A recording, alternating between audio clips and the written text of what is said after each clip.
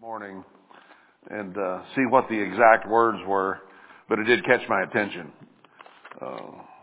I'd like to look into that and see what it is that they're planning on doing. Before we get to the scripture, I'll give you a little update on the History Channel situation. They've been filming all week up at near Three Lakes. They weren't able to work anything out with Best Friends, who now owns that. And the executive director told me that, well, we're okay with them. We're not on bad terms, but it just didn't work out that we could film there. So they went to what's called Cave Lakes on a private ranch, and they're doing their diving and everything there instead. But then I heard that they were interviewing the man who used to own this ranch that they're filming on, and he doesn't know anything, and in fact, none of them know anything. And I had a conversation with the executive director about a week ago, and we were talking about history, and he says, well, I said something about, is he after mystery or history? And he says, well, I know what turns TV sets on. It's mystery. He says, nobody will watch if we just do history. And this little light went off in my head when he said that. But he says, I like the expression. That sounds good. I might use that. I think I told you this. History and mystery. But Ross was willing to talk with them when they first approached us. And then he got skeptical. And then he thought, well, if they really want to have a foundation of truth and are looking for the real thing as opposed to just more mystery, he says, I'll talk to them. And that was supposed to be set up, but they got busy and it didn't happen. And then today, he said, I'm not talking to them. He says it's obvious from the way they're going about this that they're just after a mystery. Because I told them, see, the Mormons have this story around that somebody drilled a well on top of, above the lakes, back where it went underneath in the cave there, and that they could see treasure looking down the well hole. And this guy was supposed to have died of a heart attack that night because he had found the Aztec treasures. Well, Ross knew all these people, and it was his nephew or his cousin that drilled the well. And he looked down the well, and he said, there's nothing down there. So they started this story that they had seen it. And then there have been multiple divers and different people looking for those treasures ever since. And Ross said, I know the guy that supposedly had the heart attack. He had had 2 heart attacks before that, and apparently didn't die immediately after. I don't know the whole story on that, or I didn't quite catch what he said. But the story, at any rate, is a bunch of fairy tales and lies. And they're perpetuating this mystery. So here they are talking to the guy who owned Three Lakes before Best Friends got it, getting his deal on it. So they didn't get to dive at Three Lakes at all, but they're still telling the story. And it'll be interesting. I'd like to see this thing and see how they tell this story and put it together about Three Lakes, because that's supposed to be the spot, without actually having been there. So that kind of could be interesting, how they cobble it together and don't say anything but give a mystery. And Ross told me today, he kind of wanted me to get all over him. I didn't, but I tried to be a little diplomatic about it. But he told me, just tell them, I know 10 times what they do, and they have nothing but a bunch of lies that they're spreading around. And if they want the truth and they want a foundation of what's really going on, they better come talk to me. So I texted the fellow that I've been talking to most of the time and told him that since they were approaching it more from the mystery rather than the history side, that he had decided that at this time he didn't want to talk to them, but I would be willing to work with them as doing whatever to get better acquainted, and then if there was more dialogue and more possibilities of something in the future, then we'd be better acquainted, and just kind of passed it off. So we'll see where it goes from there. I didn't want to get too nasty with them. They've got my UTV. At any rate, it doesn't look like anything's going to happen with them at this point.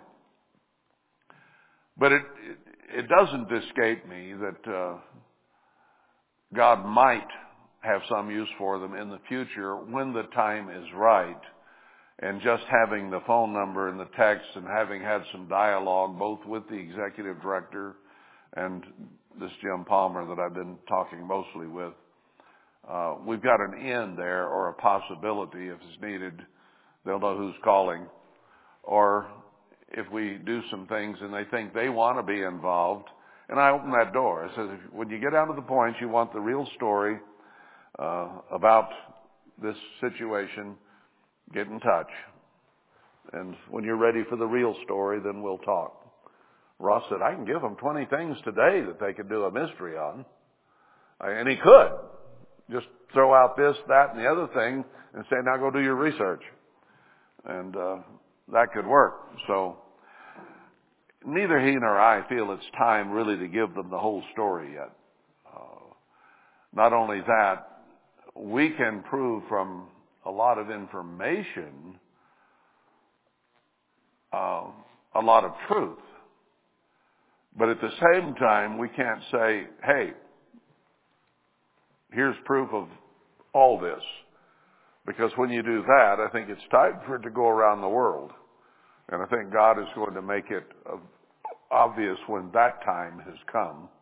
And it's time to go all out on this thing. So rather than go part way, what helps me put the brakes on a little bit on it is that these people could very easily be Masons. They could be Jewish Zionists. They could be tied in with the Rothschilds. When you get that high in the entertainment world, it's pretty well controlled by Zionist Jews. So you don't know just what to do, because if you give them a little bit where they think you think it's here, they may have people coming around pretty quick investigating from the standpoint of wanting to get it involved with the New World Order. And I'd rather wait until God shows now is the time. And then if they are to be involved, fine. But we'll just put that one on the back burner and see where it goes from here. At least they do know that there's somebody in the area who claims to have the true story. That much they know. Well, I made a vain attempt to finish off Acts last time we had a study on it, and got down to chapter 28, the last one. So we'll examine this, and hopefully I can get through one chapter tonight, and we can finish this up and then go to something else. But in chapter 27, just a brief review, we know that Paul was on his way to Rome as a prisoner, and they had a shipwreck, and went through all kinds of difficulties there, even in getting to shore, because the ship was breaking up. And Paul had told them that if they would do what he said, that everything would be fine and nobody would be lost. And sure enough, they weren't. But it was a place where two tides were coming together, and that can be pretty tumultuous water. And they all made it to shore either swimming or floating on something. So God was there, and God was with them. And obviously God wanted Paul to be in Rome, not just to die, but to be there for some of his purposes that would last actually quite a while. So let's get into chapter 28 then. After the soldiers had counseled to kill all the prisoners, they were given relief and weren't killed and made it all safe to land. And then in 28, and when they were escaped, then they knew that the island was called Melita. They had been in that big storm, drifting, not knowing in the dark and in the clouds where they were going. So they didn't have modern equipment to tell them exactly where they were. They couldn't say, Siri, direct me to wherever. They were just in the dark and in the waves and being pushed around. So they found out where they had landed. And the barbarous people showed us no little kindness. For they kindled a fire and received us every one because of the present rain and because of the cold. That's interesting. People who did not know them didn't know whether they would be the kind that should be taken care of or whether they would come in and try to hurt them or what. But when people are shipwrecked and in that sense pretty much helpless, perhaps even barbarous people would help them. You know, you can always put them in the pot and eat them later. You don't have to kill them right off. But they were kind and took care of them, warmed them up. And when Paul had gathered a bundle of sticks, interesting there that Paul was a prisoner. There were lots of prisoners. There were a lot of soldiers. And there were these barbarous people. And any of them could have been out gathering wood for the fire. But Paul took it upon himself to go gather wood, which so shows his spirit of service, his willingness to get in and help and work and do. I think it's a very important example here of Paul doing that. We concentrate on what happened, I think, sometimes more than the act of service that he was doing when something did happen. But in any case, as he gathered a bundle of sticks and laid them on the fire, there came a viper out of the heat and fastened on his hand. I guess the snake got heated up pretty fast as he threw those sticks on, and he felt the fire, and Paul's hand hadn't even come back yet, and it picked his hand out instead of a stick to bite. And when the barbarians saw the venomous beast hang on his hand, it didn't just bite and turn loose, it sunk the fangs in and held on. They said among themselves, no doubt this man is a murderer, whom though he has escaped the sea, yet vengeance suffers not to live. Most people who were not part of a, let's say, civilized society were very superstitious people. So they figured from their superstitions that if this must be a truly bad man, if the sea didn't get him, then something was gonna, because he had to be a murderer to have both those things happen. So he shook off the beast into the fire and felt no harm. Now here's where we have several groups of people today and agencies who would scream bloody murder here. Him killing that snake. You know, you don't dare kill a snake. He shook it off in the fire. Best friends would go absolutely bananas over this. Maybe they don't even read the Bible. I doubt if they do, if they get an example like this in here. They do all through the Bible as killing of animals, isn't there? Sacrifices, food, all kinds of stuff. I guess there are many, many different reasons different people don't read the Bible. You just pick one. Anyway, he felt no harm, howbeit they looked when he should have swollen or fallen down dead suddenly. But after they had looked a great while and saw no harm come to him, they changed their minds and said that he was a god. This man went from the worst kind of human being, a murderer, to God in about 15, 20, 30 minutes or an hour. They watched him for a long time, apparently. You know, there are snakes on this earth, Australia, Africa, Southeast Asia, South America, that can kill you in just minutes, very, very quickly. We're blessed in this nation to only have 4 poisonous snakes at all, and often you do not die from their bite. You can get pretty sick and you can swell up, but you very frequently can survive a rattlesnake or a cottonmouth or a copperhead bite. Coral snakes are more poisonous, but they don't have fangs, and they have to chew on you in order to inject the venom. And there are people who have coral snakes for pets, even though they're deadly venomous. I wouldn't want my pet snake in bed with me.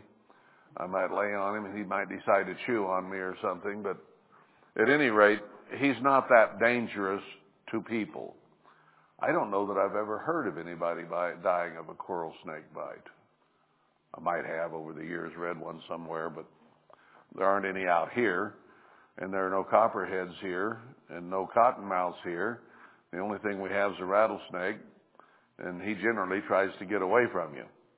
So they have aggressive snakes. Well, the black mamba in South Africa can stand up as high as 7 feet on his tail. If they're 10, 12 feet long, he can raise up 7 feet. And a lot of people who work in the cane beds over there are killed by those mambas. And it's very, very quickly you go down, just minutes. They even had them rise up and people going by in a pickup and strike them and bite them over the pickup rails. So I think God blessed us in this country when you go to the other continents and have such venomous creatures around. Cobras spitting at you, hit you in the eyes, that can kill you, blind you. We had a woman in the church, Tosha Hugenhout, over in Namibia, who had been spit. I think she'd had one spit in her eyes twice in her life, and she had not gone blind yet. But she had some antidote, I don't remember now what, but she had survived it. But we're blessed here. And Western Europe as well. They don't have the real nasty critters in Western Europe, mostly where Israel has been. So God kind of gave Israel some blessings in a way that other continents and peoples have not had. So anyway, they looked at Paul for quite a great while and decided, nope, he must be God. Now there's another superstition. You're either really bad or you're really good, and in his case there was no in between. In the same quarters, well, that had to be it's just a blessing and an intervention by God is what that was. Remember it said that if they give you something poisonous, or I think it even mentions a serpent, or get bit by a serpent, you would have no harm. And in this case, that was so. I remember a case in Fort Pierce, Florida one time, came to a house, new letter, never heard from this guy or anything before. And then he invited my wife and I in. She was with me that day visiting, and we hadn't been there very long until he decided to tell us that he had just recently gotten out of prison and that he was a bad man. He had been in for murder. So he let us know that he was a murderer. And then in a little bit he asked us if we'd like some apple juice. And I thought about it and I said, yeah, I'll have an apple juice. You want one? Yeah, I'll have one too. So he probably didn't doctor it, but there was that feeling there. And I know that he had to have known that scripture the way he did it. I'm a murderer. Would you like some juice to drink? I don't want to tempt God, but on the other hand, I didn't want to just say, oh no, I'm afraid I might die.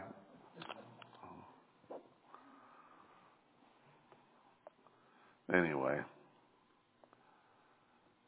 In the same quarters were possessions of the chief man of the island, whose name was Publius. That doesn't sound too barbaric. Sounds more like a Roman to me, but whatever. Who received us and lodged us 3 days courteously. Opened the B&B right on the spot, took care of them for 3 days. And it came to pass that the father of Publius lay sick of a fever and of a bloody flux, COVID-19, to whom Paul entered in and prayed and laid his hands on him and healed him.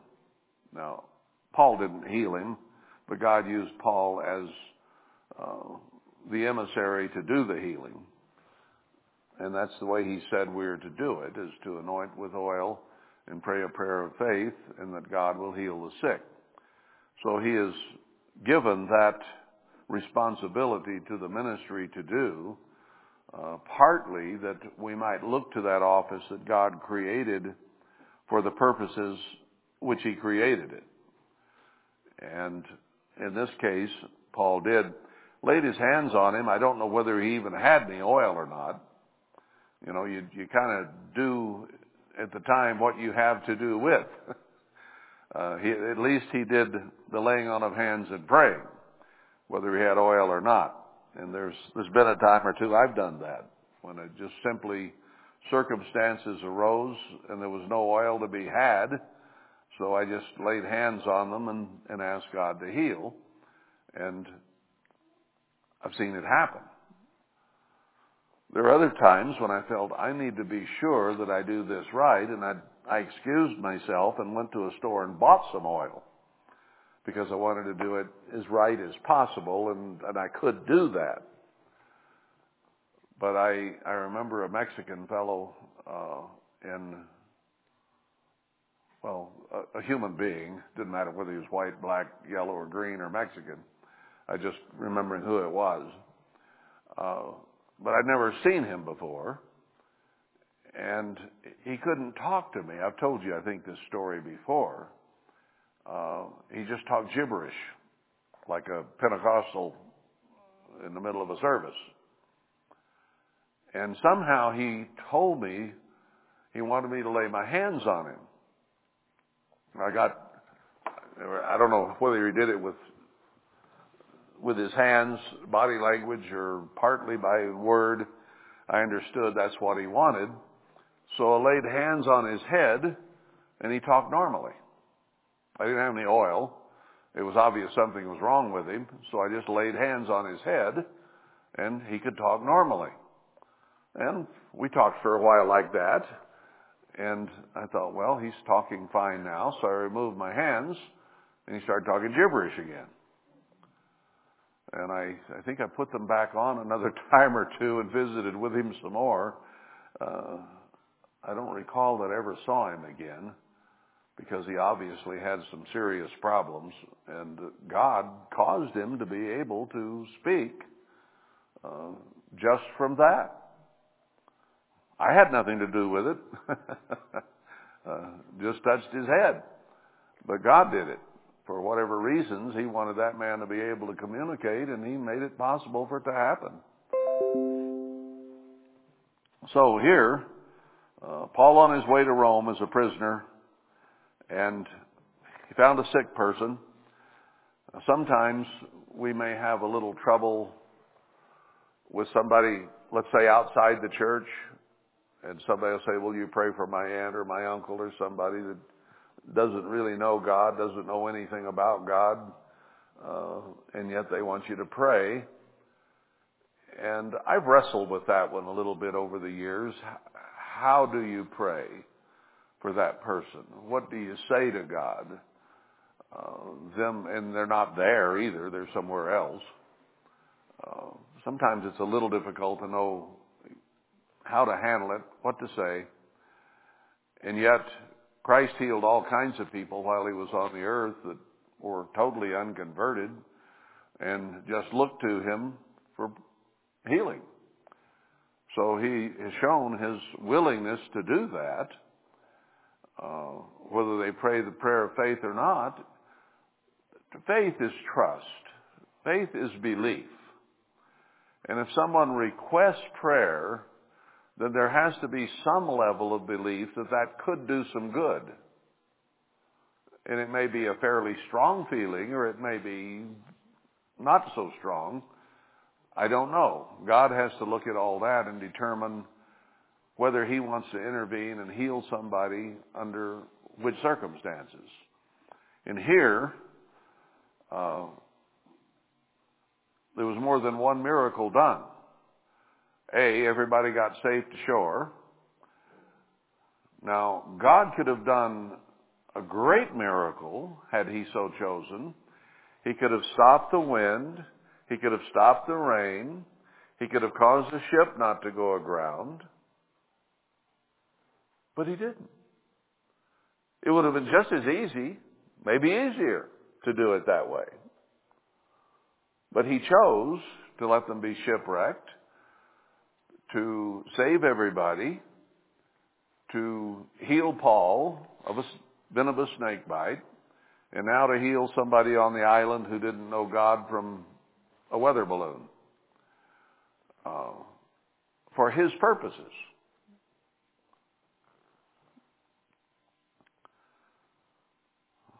Now, Paul was headed to Rome. Let's analyze this just for a moment. Ultimately to be killed, but he was going to be preaching there for at least 2 years, as we'll see later in the chapter. With him were all these soldiers of Rome, all these seamen, and whoever else. There may have been other passengers aboard the ship, I don't know. But they were going to Rome. And here was Paul coming representing God and God's church. And these people, when they got to shore, do you think they wouldn't tell these stories about what had happened on that voyage? Oh, they'd have been in every house and every bar and every public square or whatever, because it was an unusual voyage. And some unusual things had happened. So they would get to Rome and spread that abroad, which would then give Paul an audience, and God wanted Paul to have an audience. So the wind stopped, and they'd been safe and gotten on to Rome, there'd have been no story to tell.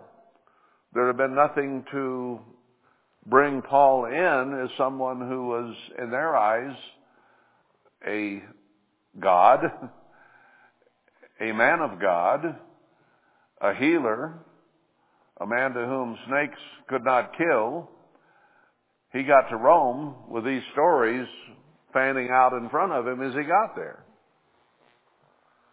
So I'm sure that helped fulfill some of God's purposes. You know, we could go through trouble. If you and I were on a shipwreck like this and then got snake bit and on, what would we be thinking? Would we be saying, God is with us on this trip? I just know God is with us on this trip. Maybe. But maybe you'd also be having some thoughts about, where's God? He was there. He was there all the way, but they sure went through a lot of trouble. So just because you're having trouble doesn't mean God isn't there. You can't use that logic. And we tend to do it with somebody. Oh boy, he must be bad. Look at what's happening to him. God's punishing him. Maybe, maybe not. We can't make that judgment just based on some circumstances we see. That's what the barbarians did. He must be a murderer. The gods are against him. Oops, no, he must be a god. Wow. Now God was working out some things here. So when this was done, others also, which had diseases in the island, came and were healed. Now that made an even bigger story, see, because Publius' father could have got well on his own, you know.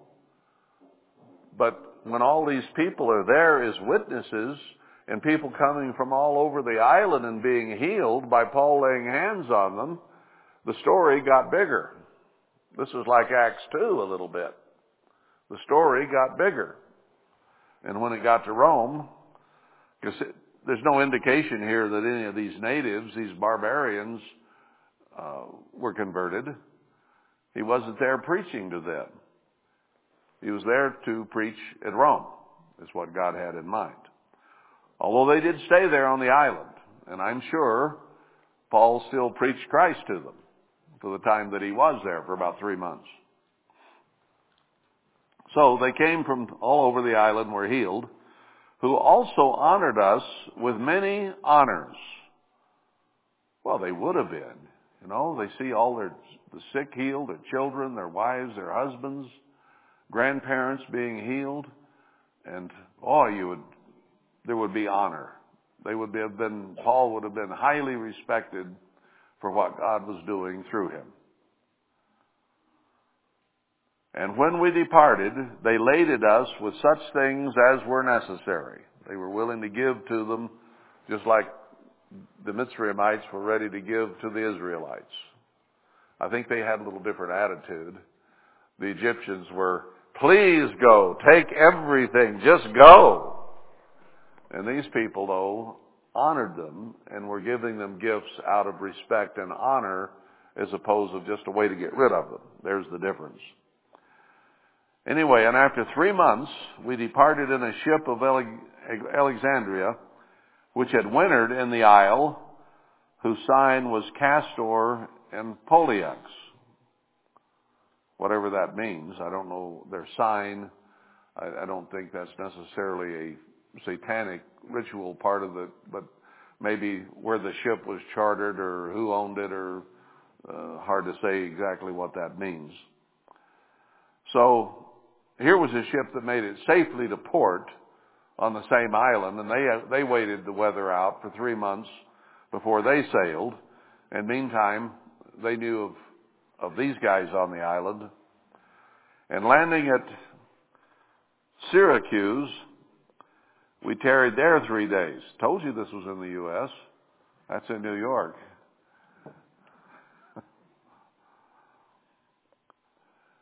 And from there, we fetched a compass and came to Rhegium. And after 1 day, the south wind blew, and we came the next day to, I'm having trouble reading this, Puteoli, where we found brethren, and were desired to tarry with them 7 days, and so we went toward Rome. Now that's interesting right there, that the story had gotten around to this ship that they hitched a ride on, obviously, and they'd made some arrangement to go on the ship to Rome with them. And normally, if you took someone on like that, you'd want to get to Rome and get them unloaded as soon as possible. But the stories that had gone on, I think, bears out that there was some honor going to be given to Paul, and it would help his case in Rome. Because these people aboard the ship, or in charge of the ship, stayed there 7 days so Paul could visit with the brethren. Now that's unusual just in itself. Did you ever get on a Greyhound bus years ago and tell the driver, I've got some church members here I'd like to go see before we go on, and the driver would wait for a couple, 3 days till you got back? I don't think so. And sailing vessels were the same way. So they allowed them to stay and visit 7 days. And so we went toward Rome. And from there, when the brethren heard of us, they came to meet us as far as Appii Forum. and the 3 taverns, whom when Paul saw, he thanked God and took courage. So that shows right there that Paul was moving at a certain speed to get where he was headed with the soldiers. But these people who had been on board the ship spread it around the harbor, and then it went far and wide, and here were people who knew of him, brethren who heard, Paul's here. They heard people had been being healed. They heard there'd been snake bitten, there'd been a shipwreck. All kinds of stories went around. And how did the brethren know for sure that it was Paul? Well, I suppose those people who were spreading the stories told them, this is Paul, the apostle of the Church of God, that little sect over there. So the brethren recognized who it was that was coming.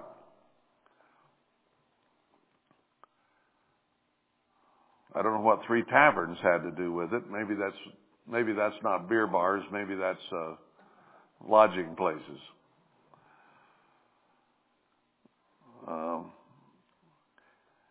Whom when Paul saw, he thanked God and took courage. Now, he was going there to be tried for life and death. And I'm sure this weighed on him throughout this whole voyage in the 3 months on Miletus and on board. He knew he was headed for a death sentence, very possibly. So he took courage when he saw the brethren. And when we came to Rome, the centurion delivered the prisoners to the captain of the guard. But Paul was suffered to dwell by himself with a soldier that kept him. He must have made quite an impression on the centurion and the soldiers that were guarding him, because all the other prisoners were put over there, and Paul was allowed to be by himself with a soldier. Just one soldier to kind of keep watch on him and be sure everything was okay. So there was a level of trust there. The centurion obviously had passed on to whatever rank was in Rome that normally would take care of soldiers, of prisoners. That reminds me of the story of Joseph, who went to prison, and he served and helped and gave and encouraged the other prisoners. Instead of sitting in the corner with a can of worms and eating, he decided he would be of use. So he served the other prisoners, earned their respect, earned the respect of the guards, and pretty soon he was basically in charge of the prison. And when God turned him loose, there was a good report. So that's how he got to, what's his name's place where he had a wife that he got troubled over later. Potiphar. I was trying to mix it with Pilate, and it wasn't working. So wherever God's people are, we have examples that even in prison, you don't sit there and say, oh, woe is me, God has forsaken me. You realize that God has a reason for you being there in prison. He can count your hair through the bars on the gate. So he knows you're there, and he knows what you're doing there. And he has some kind of plan or purpose for somebody to learn something. And it might not even be you. It might be the guards. It might be whoever. That he has a purpose in dealing with.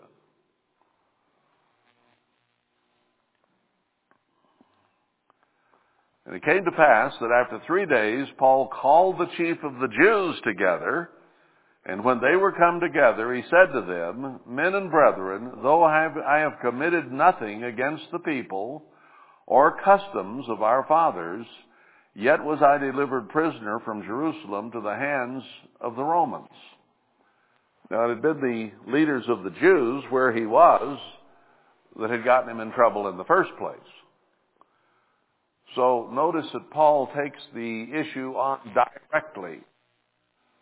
when he gets to Rome, has 3 days to rest up and get his bearings and so on, he called the Jews, who were enemies of the church, enemies of Christ, and ultimately enemies of God. Please come, let's talk.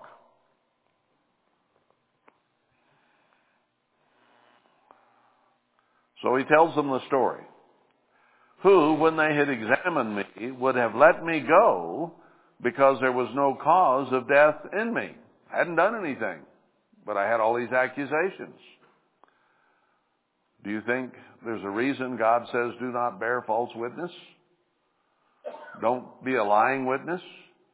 Well, that's all that Paul had was lying witnesses. They didn't have any truth, didn't have anything to accuse of, except they wanted him gone. And that's what they used. But when the Jews spoke against it, I was constrained to appeal to Caesar. Not that I had anything to accuse my nation of. I didn't done anything wrong. I wasn't going to accuse the Jews. That was my nation. I was just appealing to Caesar because these guys were ready to kill me over nothing. For this cause, therefore, have I called for you, to see you and to speak with you, because that for the hope of Israel I am bound with this chain. The only reason he was in chains was for the hope of Israel. Now, what did that mean? The Pharisees, Sadducees, the Essenes, the physical people of Israel, unconverted, had hope in the promises of Abraham, Isaac, and Jacob before God. And though they denied Christ, they still had hope of blessings from the Father. So that was the hope of Israel. Now, Paul had an additional hope added to that. With the new covenant, he had the hope of the spiritual Israelite being made God. So he had a double hope. They had one hope, he had two. And he says, that's the hope that put me here. Because the Pharisees thought they were doing God a favor by getting Paul killed. So he's explaining it wasn't really that way. And they said to him, we neither received letters out of Judea concerning you, neither any of the brethren that came showed or spoke any harm of you. So whether they'd come in other ways and had heard what happened in Jerusalem, or whether they'd been on the ship with Paul, nobody spoke any harm. Nobody had anything bad to say about him because, well, quite frankly, he hadn't done anything wrong. But we desire to hear of you what you think. We haven't heard anything bad, but clue us in here. What do you think? What are you talking about? For as concerning this sect, so they knew about the church, but they didn't know much about it. What do you think? We know that everywhere it is spoken against. We haven't heard anything against you personally, but we've heard about this Christianity thing, and it's pretty evil spoken of. So, what's your opinion? What do you think? What do you have to say? And when they had appointed him a day, there came many to him into his lodging. So he didn't dive into it right there, but they had decided a day to meet. We'll be here next Wednesday, whatever, and we'll spread the word around so that everybody that wants to come and hear what you think will have that opportunity. So they came where he was staying, to whom he expounded and testified the kingdom of God, persuading them concerning Jesus, both out of the law of Moses and out of the prophets, from morning till evening, all-day sessions. We gripe and complain about a few 3 or 4 hour sermons in Big Sandy in the early days.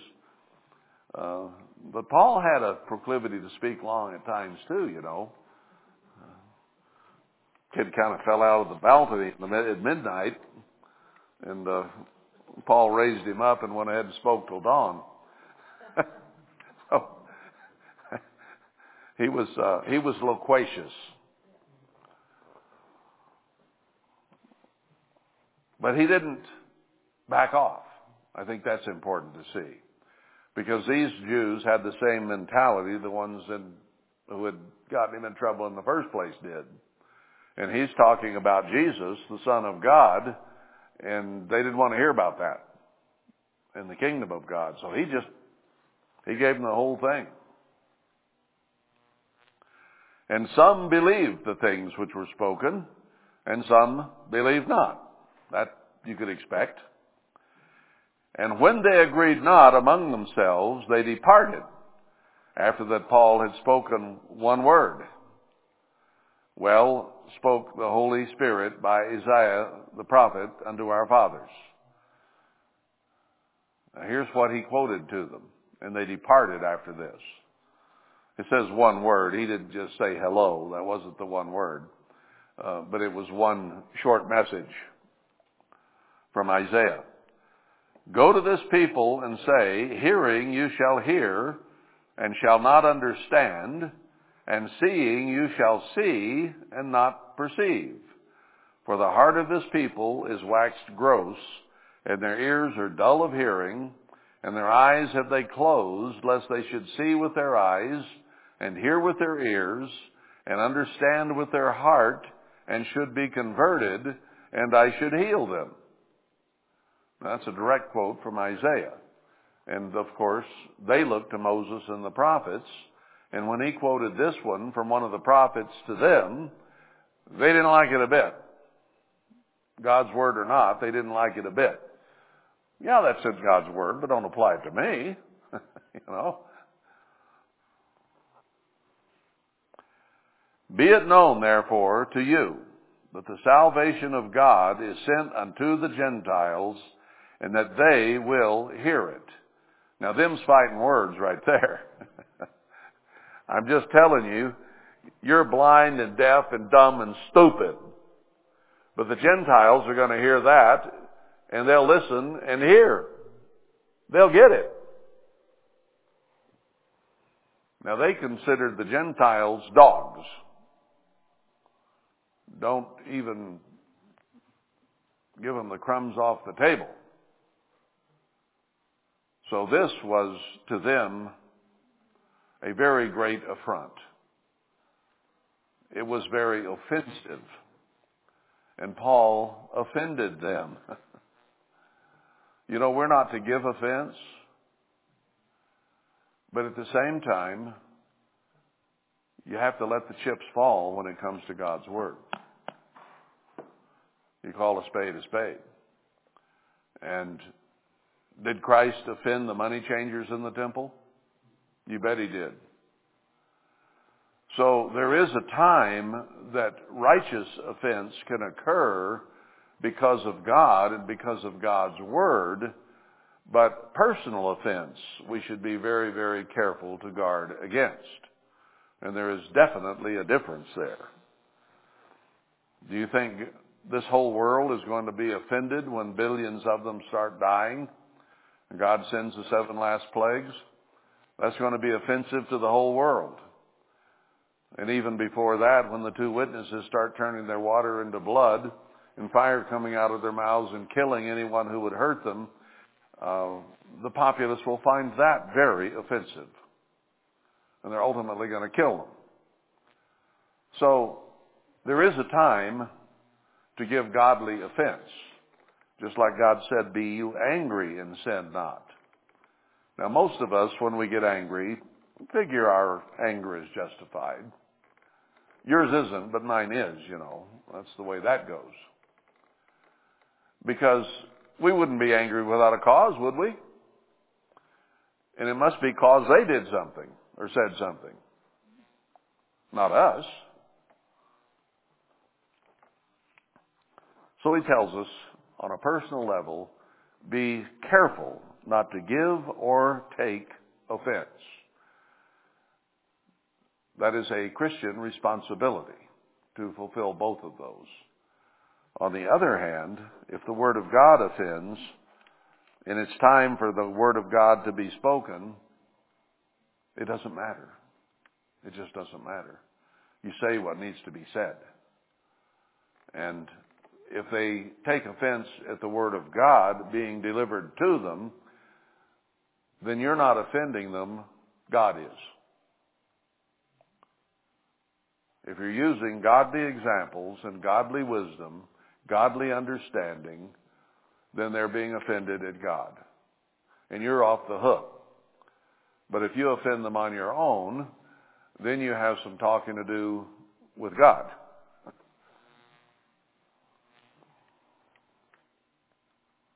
When he says, cry aloud and spare not and tell my people their sins, a lot of people are going to find that offensive when you do it. Whenever and wherever. That's okay. God said do it. And if you do, and you're telling their sins as they are, and they get offended, then that offense again is against God. It's not against the one who brings the message. Didn't a prophet or two say, well, please don't kill the messenger? Amos was an example. Hey, wait a minute. What are you on my back for? I'm just a shepherd and I pick sycamore fruit. My father wasn't a prophet and I'm not a prophet. God just told me to come tell you this. Don't get offended at me. Don't stone me. I'm just doing what God told me to do. And they told him to shut up, and he didn't. Because he was more concerned about what God had told him to do than he was about their reaction. So Paul shoved it right in their face and said, you won't hear it, but the Gentiles will. And to them, that was about as great an offense as you could perpetrate. And when he had said these words, the Jews departed and had great reasoning among themselves. He stirred up a can of worms, in other words. And I imagine they were all babbling in a Jewish fashion right after that, trying to figure out this Paul guy. They had him figured out now. They hadn't heard anything bad about him before, but now he told them the truth, and they didn't like it. And he didn't have to preach to some of them from morning to evening. He just had to give them one word out of Isaiah. Or, 2 verses, but just a word. When somebody comes up to you and says, can I have a word with you? They didn't mean one word. And I think you have to take, this isn't a contradiction. It was just a word of 2 verses. And then he dealt with the aftermath, the afterwrath. And they had great reasoning among themselves. And I doubt he got along with the Jews in Rome much after that. And I doubt if very many of them came to his meetings.